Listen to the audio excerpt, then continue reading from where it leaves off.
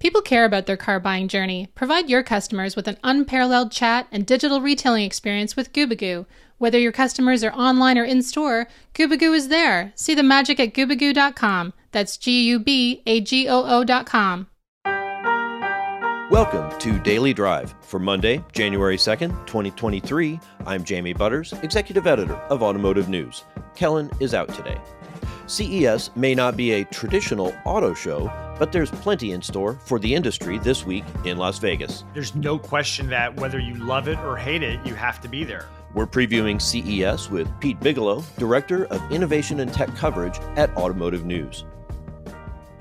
Pete Bigelow, welcome back to Daily Drive. Thanks, Jamie. Great to be here today. So we're kicking off the new year. We're about to take off for Las Vegas for CES. CES isn't technically an auto show or a mobility show, but transportation technologies really do make up a significant portion of the happenings. Did you report, I think it's about 20% of the floor space this year? Yeah, if you want the statistics, it's exactly 20% the floor space, and obviously a lot of big vehicle reveals going on there. When I talked to Gary Shapiro from the Consumer Technology Association, which runs CES, last week, he told me it's an auto show, but not just an auto show. So I guess that makes a lot of sense in that 20% context there. When I've written about it some, that my concern with the loss, the decline, the demise of the traditional international auto show like we used to have in Detroit and Frankfurt and other, world cities like that. And I feel like CES, at least in the sense of a place where the whole industry gathers, or, people from North America, Europe, and Asia, all come together, big, high flyers with big news. And it's really the dominant international auto show these days. It is. I think there's no question that whether you love it or hate it, you have to be there. And I think it's an important place where business, takes place, fundraising occurs, all the things that are central to making the mobility industry go right now, and seeing the latest transportation technology are all happening in Vegas. It's the one-stop shopping place to be. What's our sense of what the turnout's going to be like? What's the attendance expected to be like? That's a good question, because I feel like, to your point, that auto shows have declined here in 2022. This is really the first big CES post-pandemic, if we can use the phrase post-pandemic. Maybe a little soon for that, but at least right. A lot less limited. Obviously, our mobility and ability to gather is so much less limited than it was, especially a year ago, but even 6 months ago or 8 months ago.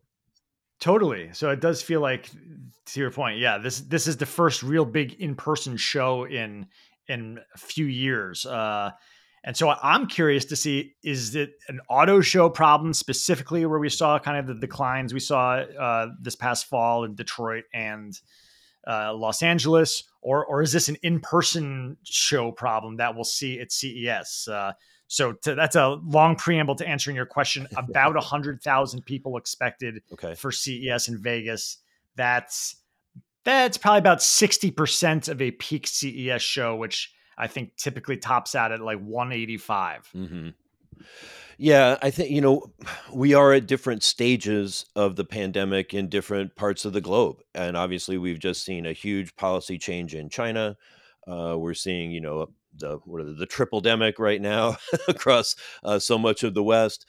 So maybe we won't have a totally clean read on the, in-person event situation, but still an important test. It is. And I think with China specifically, numbers were already expected to be significantly down at CES. It typically, the Asian markets have made up as much as a third overall of CES attendees. And I think that's probably where you see some of that drop off. And that was expected even before the big COVID outbreaks that we're seeing in China right now. So let's dig in on the auto industry. Huge show for EVs, a lot of European companies really showing up big in Las Vegas this year. Yeah, it's a great European auto show in Las Vegas. I think you have reveals and developments from BMW, Stellantis, Volkswagen. Those are some of the big automotive highlights, and I think it's going to be a great place to see, perhaps more so than other CESs of the past. Like, we're seeing things that are happening in the next few years. Like, these are production plans, not wild concepts or things that might be 20 years out. So on the automotive front, I feel like this is some real near-term product. Yeah. Technically, they're concepts, and they will be a bit futuristic. But, this is really the debut for the BMW's new class platform, which is going to be huge for them as they try to, really broaden out their EVs and have a platform, to try to spread out the costs, right? It's just so expensive. Yes. So that's been important for them. But really, I think the big talk in the United States is going to be about the Ram Revolution concept, the EV pickup, and how that part of the market is developing. Yeah, I think that, obviously pickups are central to auto sales. And this is, again, an example of, I think, where this is a really tangible show in terms of near-term product. And the Ram will certainly be I don't want to say showstopper, but I think the most interesting aspect of what comes from the typical vehicle unveilings portions of the show, unless maybe what we see from Sony and Honda is also more near term too. Like, that's another interesting aspect here. We've seen Sony at CES in the past. Now it's Sony working with Honda on this vehicle that they're going to unveil. Back to the pickups. There is a bit of urgency. Ram is really the last to the party on pickups, at least, among the Detroit three. GM has the Hummer out. They've got the Silverado on the way and the Sierra. Ford has the F-150 Lightning, and they're working on their own platform-based pickup because, GM has really tried to not just retrofit the current trucks, but create something new with that unifying platform, their Ultium platform. So it's a little bit of a back and forth, different strategy there. Stellantis and Ram is, trying to gain a late mover advantage to see where the others are and where the market is. What we've seen so far really indicates a lot of demand, both from work customers as well as, casual drivers.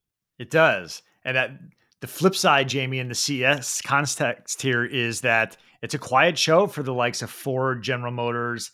Toyota's typically made big splashes there. So, on one hand, we're talking about Stellantis with the Ram making a big splash, but it's interesting to me to note who's not there this year as well. Yes, indeed. And so then, and we touched on it earlier, we've seen a couple of Sony concepts in the past when it was still kind of looking for a partner, or maybe looking for a partner. We thought they were looking for a partner.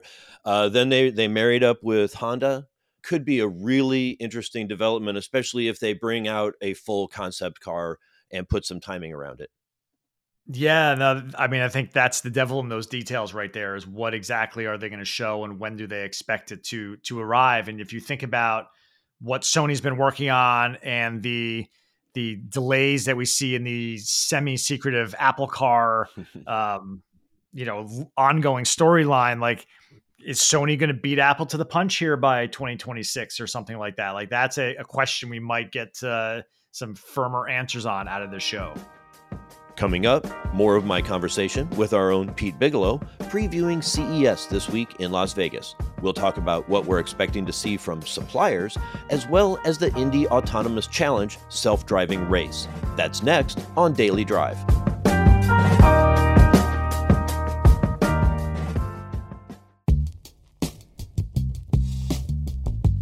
People care about their car buying experience, and so do we.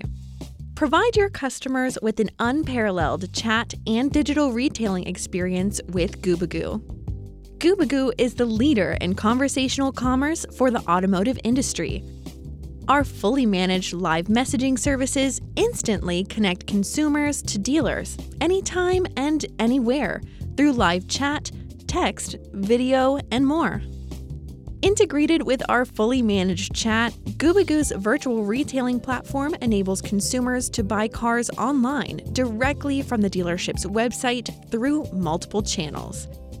We are constantly improving the retailing experience and currently have over 100 integrations with CRMs, DMSs, and third-party applications. Gubagoo transforms the traditional car buying process into a modern, transparent, and seamless experience. Available 24/7, 365, our highly trained chat specialists are there to help. See it for yourself at Gubagoo.com. That's GUBAGOO.com.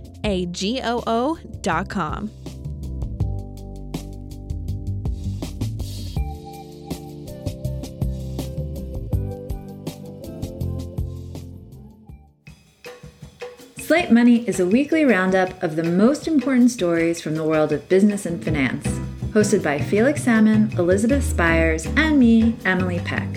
Confused by crypto?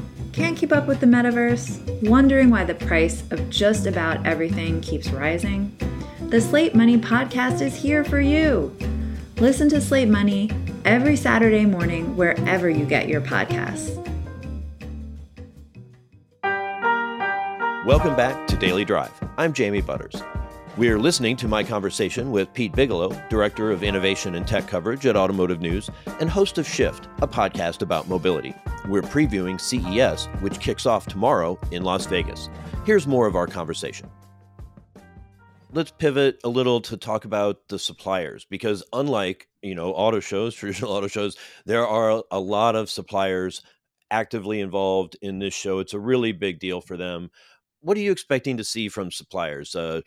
Cool screens, cool lighting, other innovations around electrification? Yeah, I think, to your point, first and foremost, like this is the show for suppliers to shine much more than a traditional auto show, which is one of the best parts about CES, in my opinion, at least. But I definitely expect to see some advances on the, let's call it the automated driving front, heavy emphasis on driver assist system technology, be that sensors or kind of the full stack solution with new capabilities of lane changing, things like that. I think we'll see a lot of that unveiled. Seeing a lot of vehicle interior designs, concepts. I think it's not just those screens that you mentioned, although that's a big part of it. A lot of news around occupant monitoring systems, driver monitoring systems. So I think that's where we'll see a good bit of tech coming out of this show. It's funny, I chuckle a little when you say, you like that there's such a big supplier presence. Supplier news doesn't always get the same attention from journalists and from audience, from readers and viewers. But as we know, it's where innovation starts 80% of the time. And so this is really the place to see into the future and see where the industry is going or where it might go. Pretty exciting show from that perspective. When I think about those tech suppliers, what are they hoping to accomplish at CES? Is it just about getting publicity? It's definitely about that, but obviously you really have to have something special to rise above the noise of the, I don't know how many 1,000 companies are there overall, but I think there's about 300 companies in the mobility / transportation tech realm. So, if you want that publicity, you better be in the top 5. But I think back to what we talked about earlier a little bit. It's about sales, it's about meetings, it's about fundraising for some of the startups that are there who are meeting some of their VCs. It's about all those things. So I think it's about benchmarking the competition because everybody's there, as we've seen in the LiDAR space, for example, before, where there's 60 plus LiDAR providers there in the past, and now that number's consolidating a bit. So I think it's about benchmarking the competition as well.